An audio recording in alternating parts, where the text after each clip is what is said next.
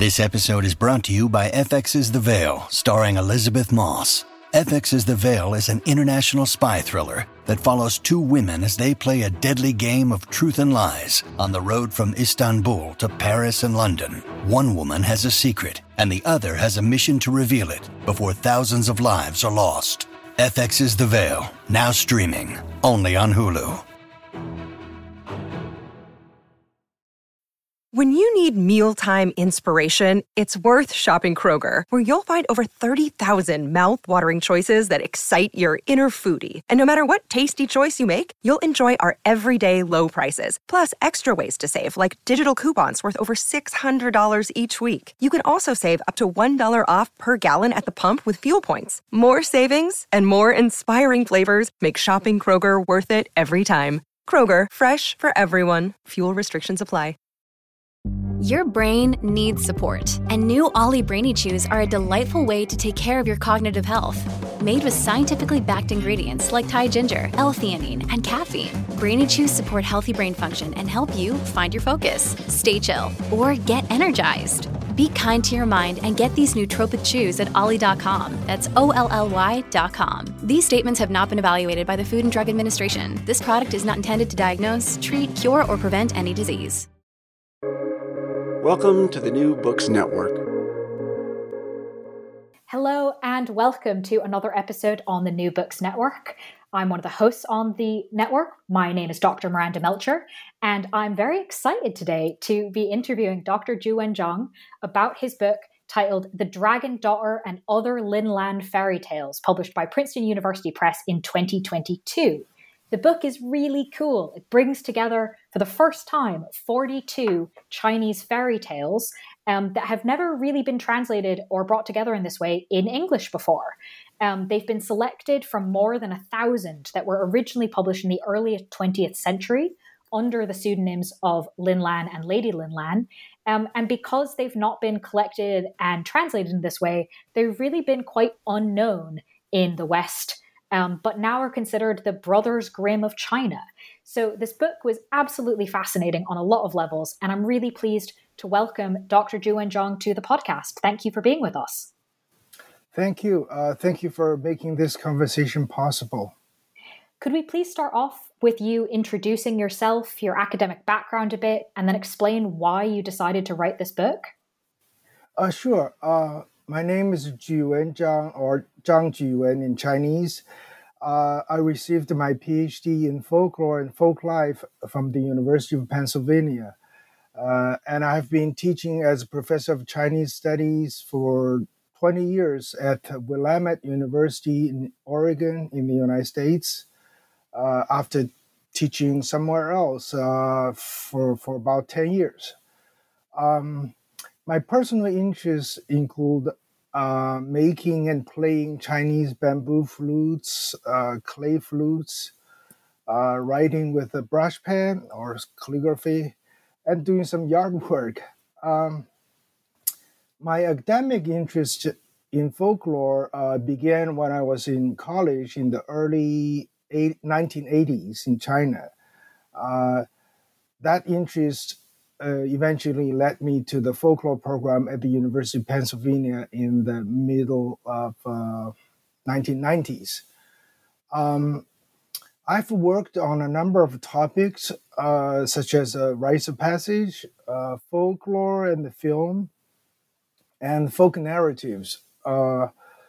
Last year, I published 3 books on Chinese folklore, or folk and fairy tales in particular, and one monograph entitled Oral Traditions in Contemporary China, Healing a Nation.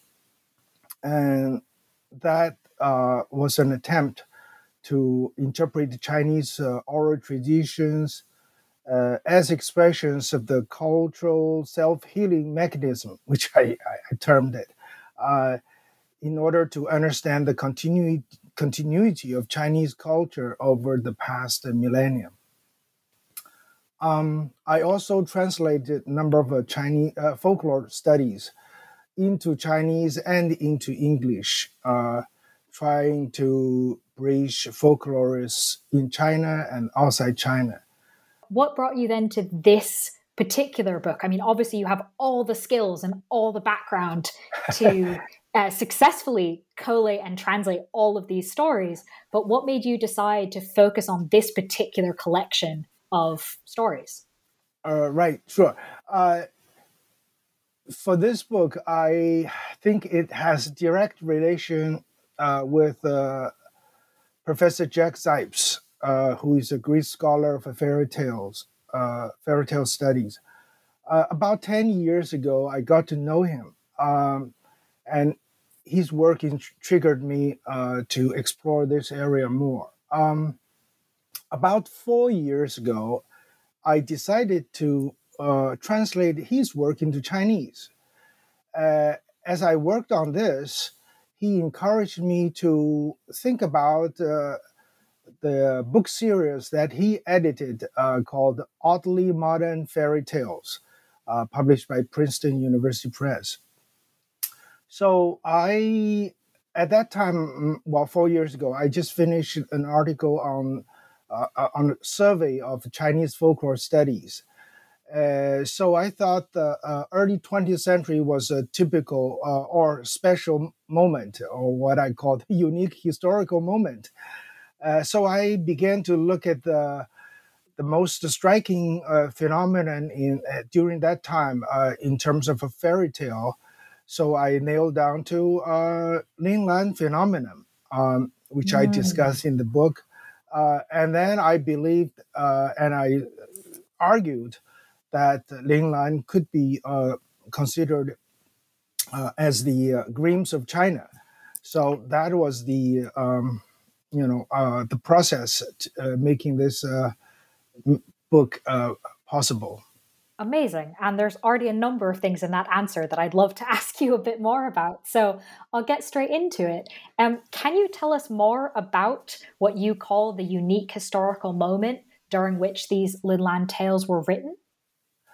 Sure. Well, there are a number of factors, but I think these two might be particularly important to understand the early 20th century China in general.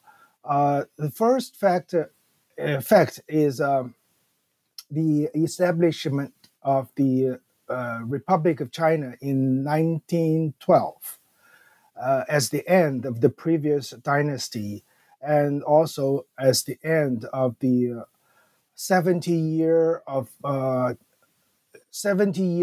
history in China being semi-colonized by the European allies in Japan. And that period still has a great impact to the current Chinese mentality, which I sometimes think is a kind of an internalized inferiority mentality in Chinese. The second factor, I think, is the new cultural movement in the late 1910s and the early 1920s, when China was trying to modernize itself from inside, while still struggling with the imperialistic scrambling of China after World War I. For example, after World War I, the previously occupied territory in China by Germany was given to Japan, and that further stimulate the Chinese internal social turmoil.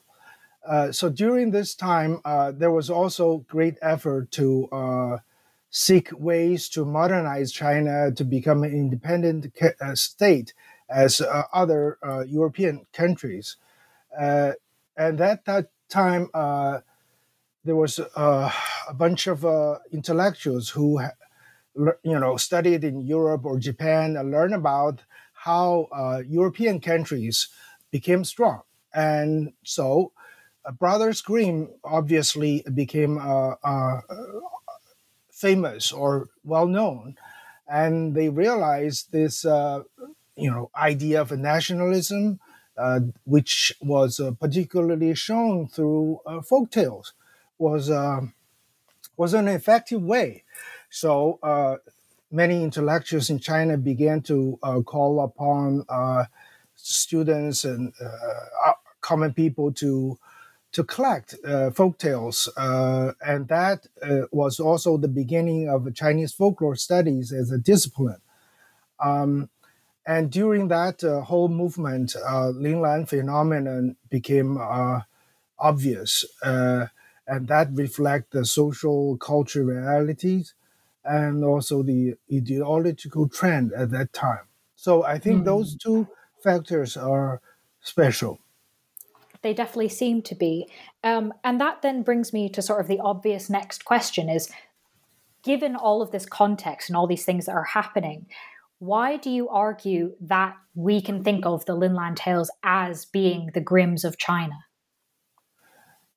Yeah, that's a big question. Well, I think I try to articulate this argument in three aspects. First is in name. The name itself. Brothers Grimm is a collective name, and the Linglan happens to be a collective name, a pseudonym for a small group of editors and publishers.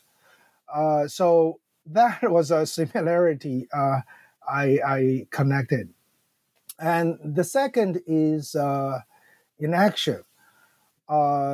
Basically, Linglan did what the Grimms did in Germany, that is, sending out a public call for collecting folk tales, emphasizing faithful recording of the original telling in terms of preserving language or dialects, and then give the voice to the common people, the folk, so that to arouse the national solidarity. So in this respect, I think the impact of Linglan to folklore studies in China in the past 100 years showed great similarity to Grimm's impact to folklore studies in the world in the past 200 years. And the third aspect, I think, is in spirit, which we called it the Grimm's spirit. That is very much the nationalistic spirit. I try to articulate this in terms of the interpretation of the common people, the common language, ordinary people, and the common language shared by these group of people, and try to arouse morality to seek independent and equal nation in the world. For example, what we saw from Grimm's impact in the past 200 years was not just about the tale itself. It was the spirit behind telling and collecting and publishing these tales. And that spirit is clearly shown in Chinese tales, from Linglan tales, and even today's tales, which I put in a different book called The Magic Love, about early 21st century. So we see the continuity of this idea of seeking national independence or self-confidence, which is still highly debated or argued in China as well. But I think one thing I would like to add a note here, that is, I called the Grimms of China, Linglan, as a rediscovering Linglan. The reason I say rediscover is that when the Linglan tales were published in the late 1920s and early 1930s, they were so popular, so influential, that just at that time, late 1930s, a German scholar named Wolfram Eberhard visited China. And he was told, look, these are so popular, so fascinating. And he was really fascinated by those. And he immediately translated some of those Linlan tales into German. And then in English, someone else translate into English. Then that was in 1937.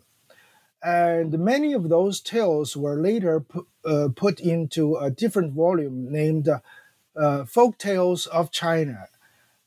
And that book is still widely used by scholars and general reader.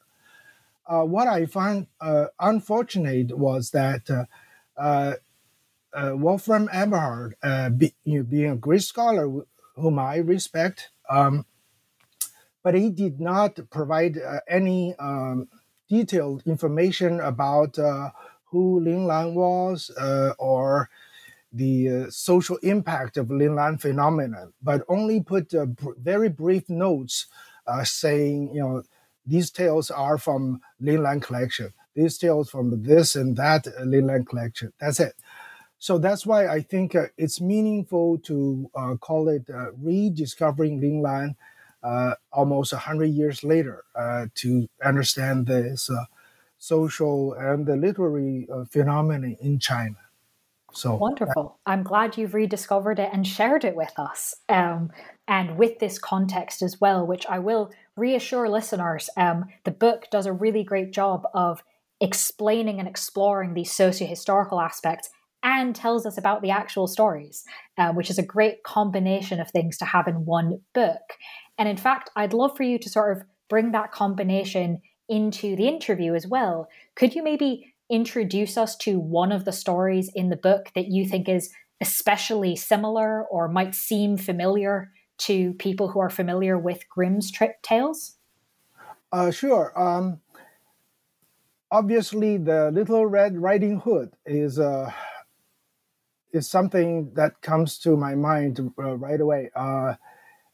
Little Red Riding Hood is so popular that there are dozens, if not hundreds, of books about this tale. So I purposely selected two versions from Lin Lan tales. That is tale 36 and 37 in this book.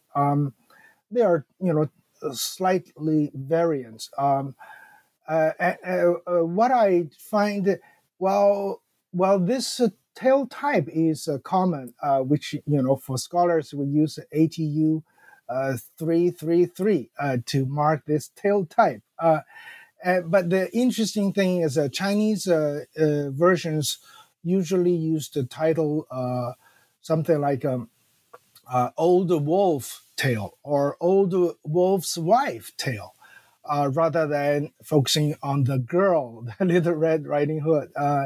So we see great similarity, but some cultural differences. I think that's important to note that while there are many similarities, which we call the tale type or motif, but for folk tale studies, we know that there's also a different opinion that there's no motif. There's only cultural symbols. That idea is from Professor Danbin Amos, who happened to be my advisor as well. Anyway, so we see in this tale something common, something not common. So let me just quickly describe the tale, and you can feel the similarities and differences. For example, this is tale 37, The Old Wolf's Wife. This is perhaps, I think, one of the most popular versions. So it's about a woman returning home. On her way, she met the old wife's wife, the wolf. So the wolf learned through conversation that the woman had the three daughters at home, and more details and so on. So eventually the wolf ate the woman and dressed the women's clothes and tried to enter the house to eat the three girls, of course. However, in the process, the two elder sisters were alert and did not open the door, but the younger one did. So by the time when they went to bed, the two elder sisters did not want to sleep with the wolf, but the youngest one did. So late into the night, the two elder sisters heard a noise and realized their younger sister was eaten up by the old wolf's wife. And then they were so smart, and they found excuses and escaped, and eventually triggered the wolf coming to get them, and then eventually they killed the wolf. So that was a typical version in China. They tried to use this tale to show that, for example, the younger children have to learn from the elders in order to survive. And sometimes innocence can be taken advantage of. So that to me is really a great similarity to the Little Red, the German version or German popular tale of the Little Red Riding Hood. Very much so, I think. And it's really quite interesting. As you said, it's a very similar story, but told from somewhat of a different perspective, which is a great sort of encapsulation of a lot of the similarities in the stories with the Grimm's tales. But you also talk about and show in the book that it's not just as simple as, oh, here's a Grimm's fairy tale, let's see if there's something similar in China and go collect it. That's not just what they were doing. There were a lot of other influences in these tales as well, besides from the Grimm's fairy tales. Could you maybe tell us about one or two of these other sources of influence? Sure. Well, as we just mentioned, the nationalistic movement in early 20th century in China was obviously the biggest thing. And that was also a reflection of the historical reality that since the mid-19th century Opium War and until mid-20th century, so for about 100 years, China experienced wars. And it was just during the 19-teens to 1920s, about 10-year period. That was a relatively peaceful moment in Chinese history. And the phenomenon, the Linglan phenomenon, that is collecting and publishing tales, and tales became popularly read, circulated, that really reflected the social mentality or cultural mentality of longing for peace, for the pleasure of telling tales. Besides that, I think some other social facts were reflected through Linglan phenomenon. That is the call for children's education or women's education. For example, in China, that term, children's education or women's education, were first introduced at that time to call upon the society to pay attention to children and women through tales, through literature. So that was a really special and important movement in China in general. Specifically about folklore studies, at that time, as we just mentioned, in addition to the concept of nation or nationalism, Chinese intellectuals also introduced such terms like as a folklore. fairy tale in those really new terms.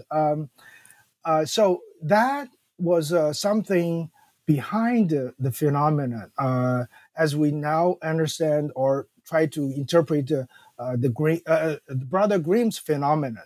So it was not the tales that are still so unique, but it's the spirit, it's the phenomenon that influenced our own understanding of ourselves, human culture, human history, and so on.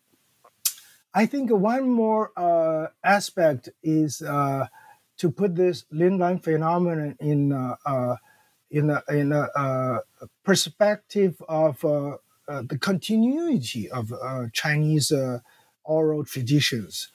As I just mentioned, some tales can be traced back to the early centuries, but some tales are still told today. And that's why I put together a different book on the early 21st century fairy tales, where we can see a great connection. So again, we see, as I just mentioned, well, scholars use the term motif or tale type. They are so rigid or like a formula without showing particular cultural symbolic meaning behind those common factors or motifs. So in that regard, I think Linlan phenomenon shows more than the tales themselves. That makes a lot of sense. To allow our listeners to enjoy a little bit more of the stories that are in the book, might you be able to briefly outline kind of the main points of a story in the book that maybe would be not particularly similar to a common Grimm's fairy tale? Sure. That's actually one of the purposes for me to put together this book, to show some differences, between the European and Chinese tales. Obviously, there are more, not just one. For example, tale 11 is about Paper Bride, showing how gambling and marriage related. Tale 15 is about husband and wife from two different worlds, showing Buddhist influence. And similarly, tale 17, 18 about the ghost marriage, which is a big part in Chinese culture. But I think maybe tale 4 is called The Silkworm. I think I can highlight this tale to say something different from European tales in general. That is, many Chinese tales are reflect historical realities or social realities, as well as the effort of making sense of what they have. For example, silk obviously had a great impact to Chinese life, not just as a clothes, but as a way of writing history. Lots of the texts that we have today were written on silk, from 2,000 years ago. So this tale 4 is about, it's a short, but it has direct origin from the 4th century. So basically, it's like this. A girl missed her father very much, who was sent to battle far away. So she was jokingly said one day to a horse that they owned, saying, "Hey, if you can bring my father back, I'll marry you." So the horse heard it, and then he galloped away. And indeed, the horse brought the father back. But the girl broke her promise and said, "No, I won't marry you. You are just a horse." So the father realize that, oh, that's not good. If you keep the promise, you're marrying a horse. If you don't keep promise, that's not morally okay. So the father eventually killed the horse, and then he skinned the horse and put the skin in the yard to dry it. Now the girl said, okay, so look, you want to marry me? Shame on you. You are just a horse. How can you marry a human, a girl like me? So she kicked the skin, but just at that moment, the skin wrapped her and then flew away. So they eventually landed in a tree, a mulberry tree. And so they became the silkworm. And that is commonly told in China, particularly South China, where silk is produced widely, as the origin of a silkworm. So clearly, you can see this tale has this historical dimension as well as social life, and the attitude toward marriage and keeping promise as an ethical code and so on. So that, I think, is a not common or little thing in Grimm's tales. Thank you for explaining that one, introducing that particular story. I didn't know which one you were going to pick when I asked that question. And I found it really interesting that of all the stories that I read in the book, that's actually one of the ones that most jumped out at me as being, whoa, I was not expecting that. Okay. So it's actually really interesting that you picked that one out as well, as being great. Perhaps the least similar to the fairy tales that I personally happen to be more familiar with, European ones. So these tales are obviously really compelling, right? There's a lot of them that are written. It has a wide audience across China. And yet, as you said, we had to rediscover them, right? They weren't continued in a lot of ways. So why did these tales disappear? That's a very meaningful word to say something or a tale disappear. I would say that like many other tales or cultural phenomenon or tradition, that they sometimes seem disappeared, or we call it discontinued. But usually we have to differentiate the form from the meaning, or the idea behind it, the form, the tale. So it's true that Linglan tales are not simply retold today or rewritten today, although there are some studies. So in that sense, they are sort of disappeared. In fact, most common people in China today would not know who Linglan was or is. But one fact we know that in the 1970s and 80s, many of these tales were reprinted in Taiwan. The reason for that, I think, is partly because the editor who was a great folklorist.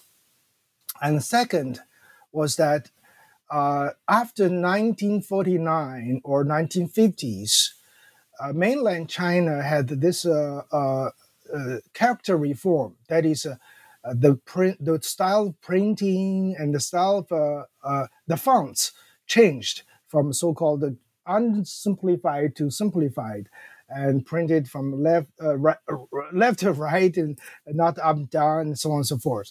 So simple reprint was not realistic in mainland China, but it was still continuing in Taiwan in terms of the unsimplified character and the format and so on. So there were practical reasons, and there were also scholarly recognition of the importance. So it was there, but not known. But on the other hand, I would say it's not. They are not. They did not disappear. They are still told, but usually with the different names. Uh, different names of the tale or different names of the characters in the tale. For example, tale 11 in Lin Lan's tale is called the Paper Bride. And this tale is still told today, which I collected in the early, specifically in the year of 2006 from a storyteller in Northeast China who told the same, almost the same tale, but with a different name, using the local terms like a paper maiden, which was translated elsewhere, maiden, a paper maiden turned into real wife, and so on. Similarly, let's say tale 7 is the pheasant feather cloak. This tale is also still popularly told, but with a different name, like the cloak of 100 birds, feather, and so on and so forth. So in that sense, these tales are not disappeared. They are still continuing. So that's why I think my central argument is that the vitality of a tale or a tradition lies in its root. That is, whether this root is settled in the fundamental beliefs and values in the culture. If so, there's a vitality, and it will continue in one way or in one form or another. Otherwise, the tale may really disappear. So that's what I take about this idea. That makes a lot of sense.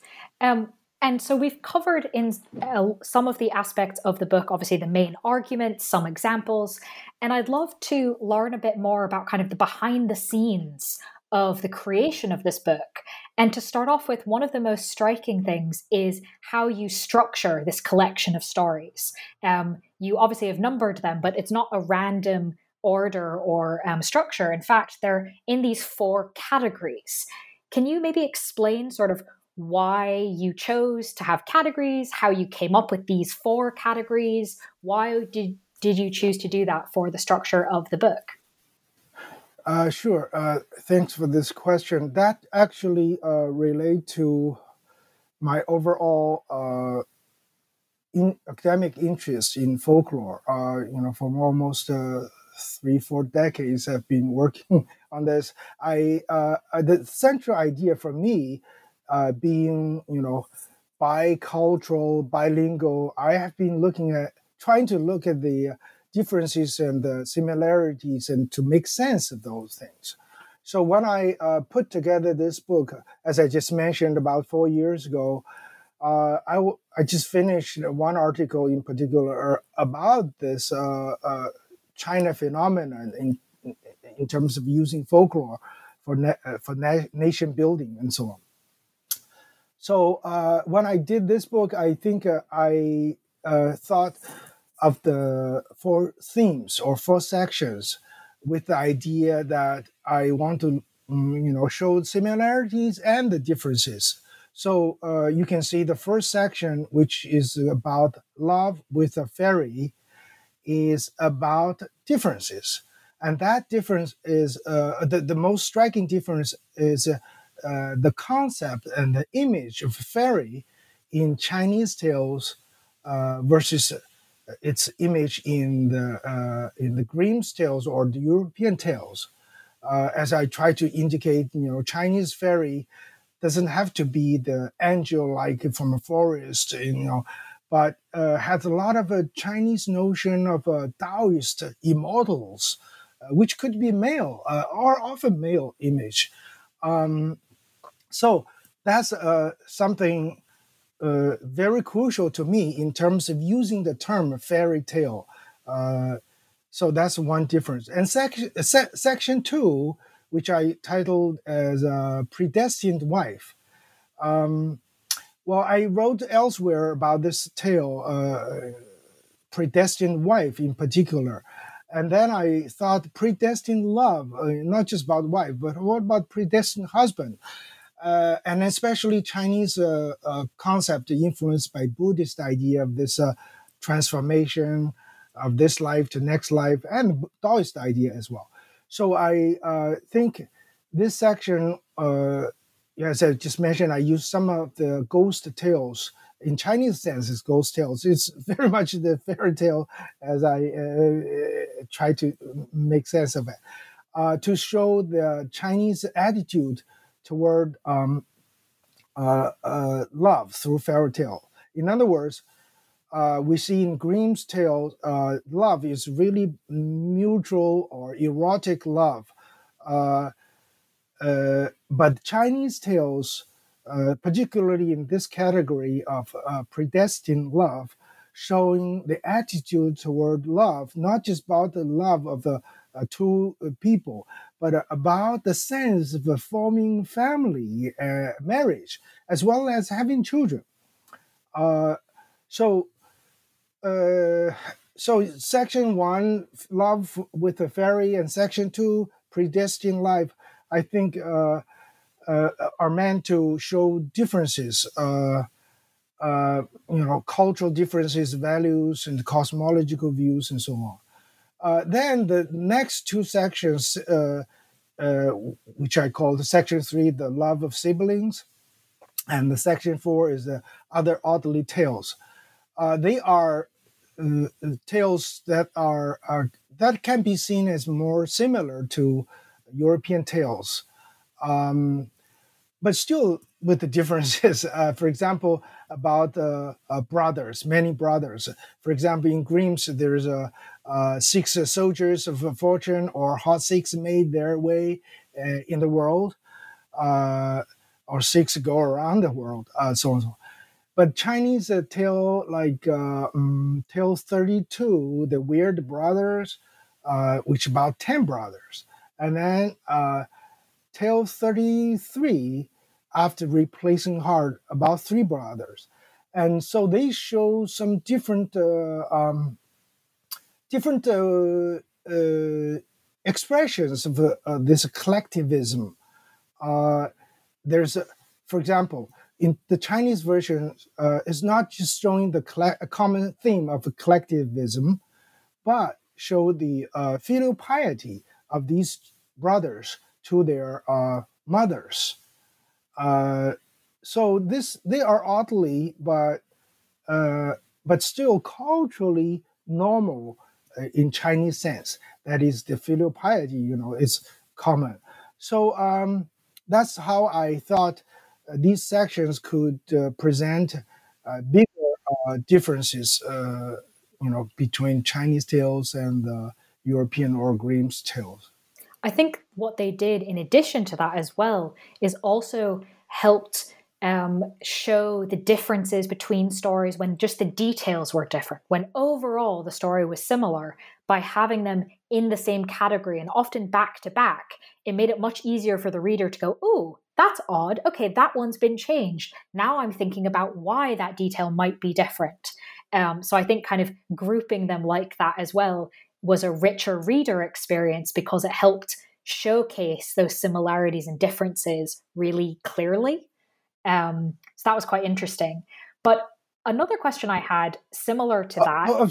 Sorry, let me just add to that point. I think you made a nice point. I just want to add another point. That is, although today we use folk tales to group tales or compare tales, one unique thing I think is that most Chinese tales are not simple, so-called simple type, but multiple type. They often have multiple tale types. That is a kind of a characteristic of Chinese tales. So for scholars, we have to use tale types, but as I try to lay it out at the end of the book, but they are they could be misguiding to some extent, that people only look at the one type, but actually, as he just made clear, that by looking at the details, we find that many Chinese tales are really mixed of many tale types. Yeah, that's the thing I want to highlight. Thank you. I'm glad I noticed it. It was really nice. But that kind of leads me to another question, that the book covers, I believe, 42 stories, and yet you've already mentioned in the interview, and of course in the book, that there are thousands of these Lin Lan tales. So how did you choose which to include in the book? Yeah, that was to me more of a technical thing. As I just mentioned, I first thought about the themes. Once I had those ideas, I began to go through all the tales. Yes, as you mentioned, the whole Lin Lan book series, or Lin Lan series, had about 1,000 tales, and they are grouped into roughly 3 categories by the publishers then, or Lin Lan: folktale, fairy tale, and jokes or anecdotes. Even in the category fairy tale, there are 154 tales published in 43 booklets. They were little books, cheap, about 20 tales in one book. And they were published in a kind of a rotating manner. That is, when they collected some, they thought, okay, this could be this category. So they published one volume and so on. So the books published, the tales published are not, categorized nicely as some other books. So what I did was I just combed through all the tales and try to select tales that are representative of the themes that I had in mind. And I also try to select among the one theme that are representative or that are still popularly known or popularly told. And then specifically, I try to choose those that are not too short or too simple or too plain. And lastly, I think by the time I selected 42, I don't know whether that's a magic number, but I know 3 is a magic number. So the overall length, we're more or less reaching to the book limit. I was told, roughly that long. So that was the technical process of selecting the tales. That's very interesting. Yes. Thank you for explaining that. And I sort of, because obviously stories are obviously something you study, but are something that so many of us just enjoy, I've already asked you to tell us about a story that's most similar to what European fairy tale readers might know, and for one that's quite different to what people familiar with European fairy tales might know. Could I ask you, do you have a particular tale in this collection that you think is the most interesting, or maybe your favorite? Well, that's really a tough question, because all these are favorite to me. For example, Tale 6 is about the flute player. And as it's mentioned, I happen to be a flute player. So that has a special meaning to me. And then Tale 12 is about human bear death for love, which I think is unique by all means, showing, how ugly faces, ugly image could have a warm heart and beautiful heart, and so on. So that sense of love.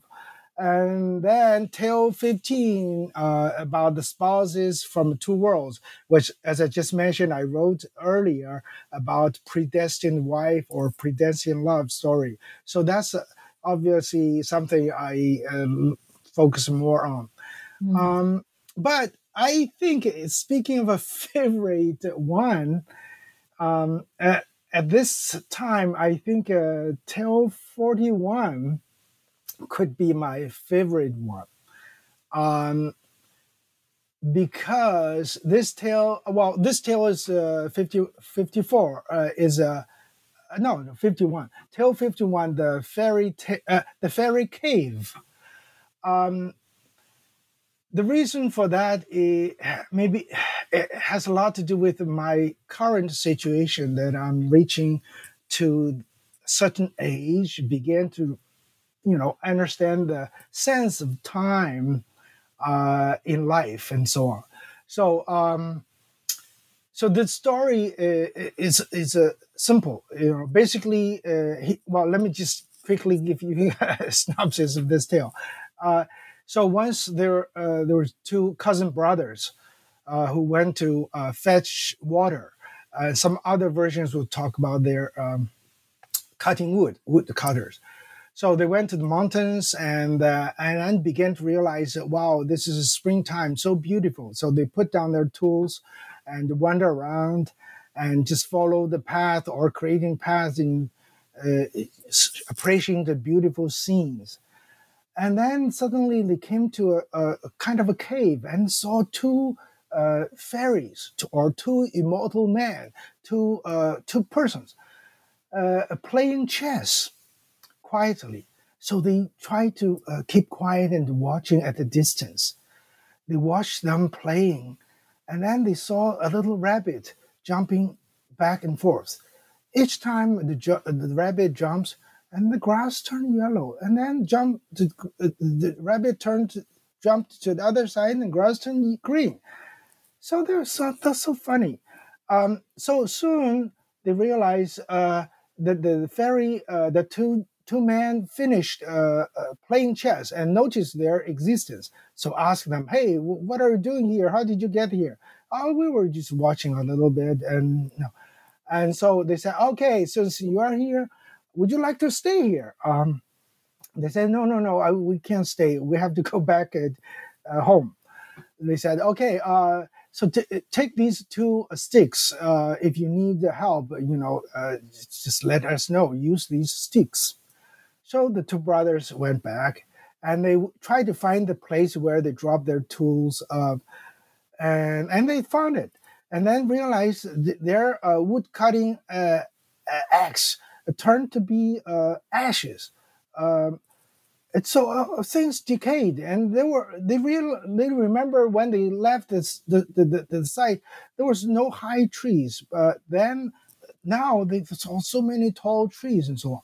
So they wondered, and then they found a way back to village, and they saw some old people sitting there, idling there. They asked, "Hey, do you know so and so's house?" Actually, their own house, so they couldn't identify their house. And the few older people realized, "Hey, how can you mention the name of our great ancestors? That's a humiliation. That's not good. You, the bad boys." So they chased them, and the two cousins ran, and then realized, we have to run back to the cave to get help from the fairy. But actually, on the way running, they lost their sticks. So when they got to the cave, they couldn't get in and couldn't get out. So they used their head to hit the cave door and so on. And then they somehow died. And so when they died, the gods showed pity on them, and so they named them as two different gods. For example, let me see here. One brother was named the god of increasing fortune, and the other is named the god of snatching fortune. From there, these two boys or two gods generated more tales. But what is particularly meaningful for me, as I just mentioned, is that this metaphor of the rotten wood cutting axe became an expression for Chinese to lament the passing of time, the joy of nature, the pleasure of being in a fairyland. This kind of a distancing one's own existence through fairy tale to transform into other world. So that metaphor has been used in throughout the centuries in poems, in particular.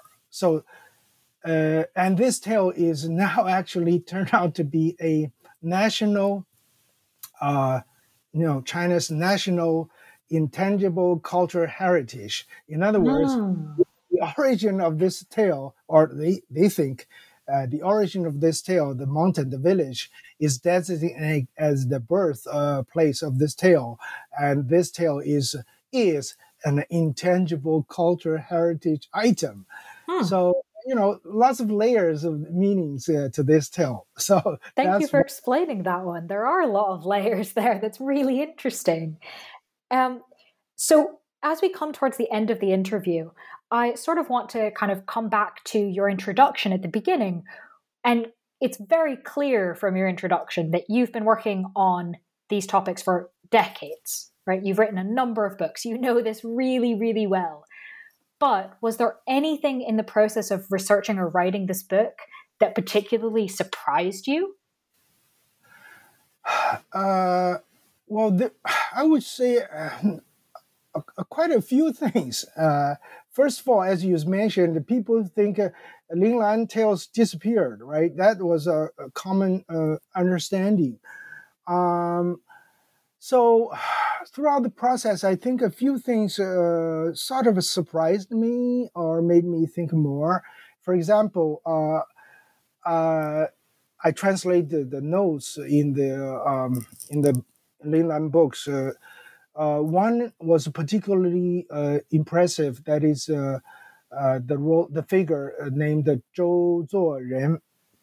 Zhou Zuoren was the person who is believed to be the first to introduce the term fairy tale in Chinese to China, or even the term folklore into China at the turn of the 20th century. And I think, people know he was so important in general, but specifically, I now think he was part of Linglan. As we said, Linglan is a small group of editors. And I don't think people realize he was part of Linglan as well. So that's something I want to, do more. Another thing is about the fact that these tales indicate specific tellers and collectors and the locations of these tellings. And that made these tales unique. In other words, most existing collections of tales would give you the impression that these are just traditional. They are from time of no time, a place of no place, just traditional. So that kind of a blurred, vague stereotype is corrected through these tales. And one other thing I would say, for example, this is another thing. Many of these tales, we call the media of traditions, the storytellers, collectors, or even publishers. They played a crucial role in the continuity of these tales or traditions. But over the time, they're forgotten. For example, one person, Sun Jiaxun, who collected a lot of tales, publisher, and fortunately we know the name there, but we know so little about him afterwards. And the illustrations, we sort of, some people try to identify a few of those because a few images with the initials of the illustrator. But some others did not have. And we have no clue who illustrated those tales. Who illustrated them. I try to include some illustrations By the way, they were printed in very cheap paper, not clear, bright color, 100 years ago. So obviously the images are not nice, but we can see their creativity through through these illustrations. So we don't know their names or tales about them. So that make me thinking, how do we understand this continuity of a tradition in any culture? Who are playing the roles? And how? What's the meaning of identifying authors or tellers? This book series edited by Jack Zipes try to nail down all these tellers or collectors, which he did a lot of work on that. But in this case, in Chinese case, I'm thinking of this broader sense. It's really the dynamic interaction between the unknown tellers and the collectors, as well as the collective efforts from all people who preserve these tales. This individual versus collective, oral versus written, and this whole dynamic make this tradition possible. So this is really beyond tales, beyond oral tradition. It's really a part of the bigger cultural tradition in a culture. Because we can't isolate the tales from the historical social realities where these tales were told. So those are some of the things I learned. And specifically, so many little things we don't know. Unlike Brother Grimm's tales, now people studied and find evidences showing who told this and how, and each change of each version of the brothers' tales from 1812 to 1857. The 50-year history, the change of each version, and who were behind those things. But regarding Linglan, we know almost nothing about those. But thanks to your book, we know more than we used to, at least in English-speaking audiences. So thank you for that. A little more. Yeah. And this is perhaps a cruel question because the book has just come out, but it is out now. People can read it. So what are you working on now or next? Well, that's also a question for me. I just sort of wrapped up a lot of things over the years, decades, and now it's a time for me to reflect my next step. I would say, in terms of ideas, I want to focus more on the things that I talked about in my book. That is the concept of folkloric identity and cultural self-healing mechanism in understanding bigger cultural tradition through folklore. Well, that sounds very interesting. So well, specifically, I think I will just continue work on some tales, individual tales, looking at their culture, meaning, symbols, and so on. Yeah. Well, that sounds very cool. So while you are off exploring all of that, listeners can read the book if they want to, that we've been speaking about this episode. As a reminder, it's titled The Dragon Daughter and Other Linland Fairy Tales, published by Princeton University Press in 2022. Thank you very much, Dr. Zhu Wenjiang, for being on the podcast. Thank you. Thank you for having me.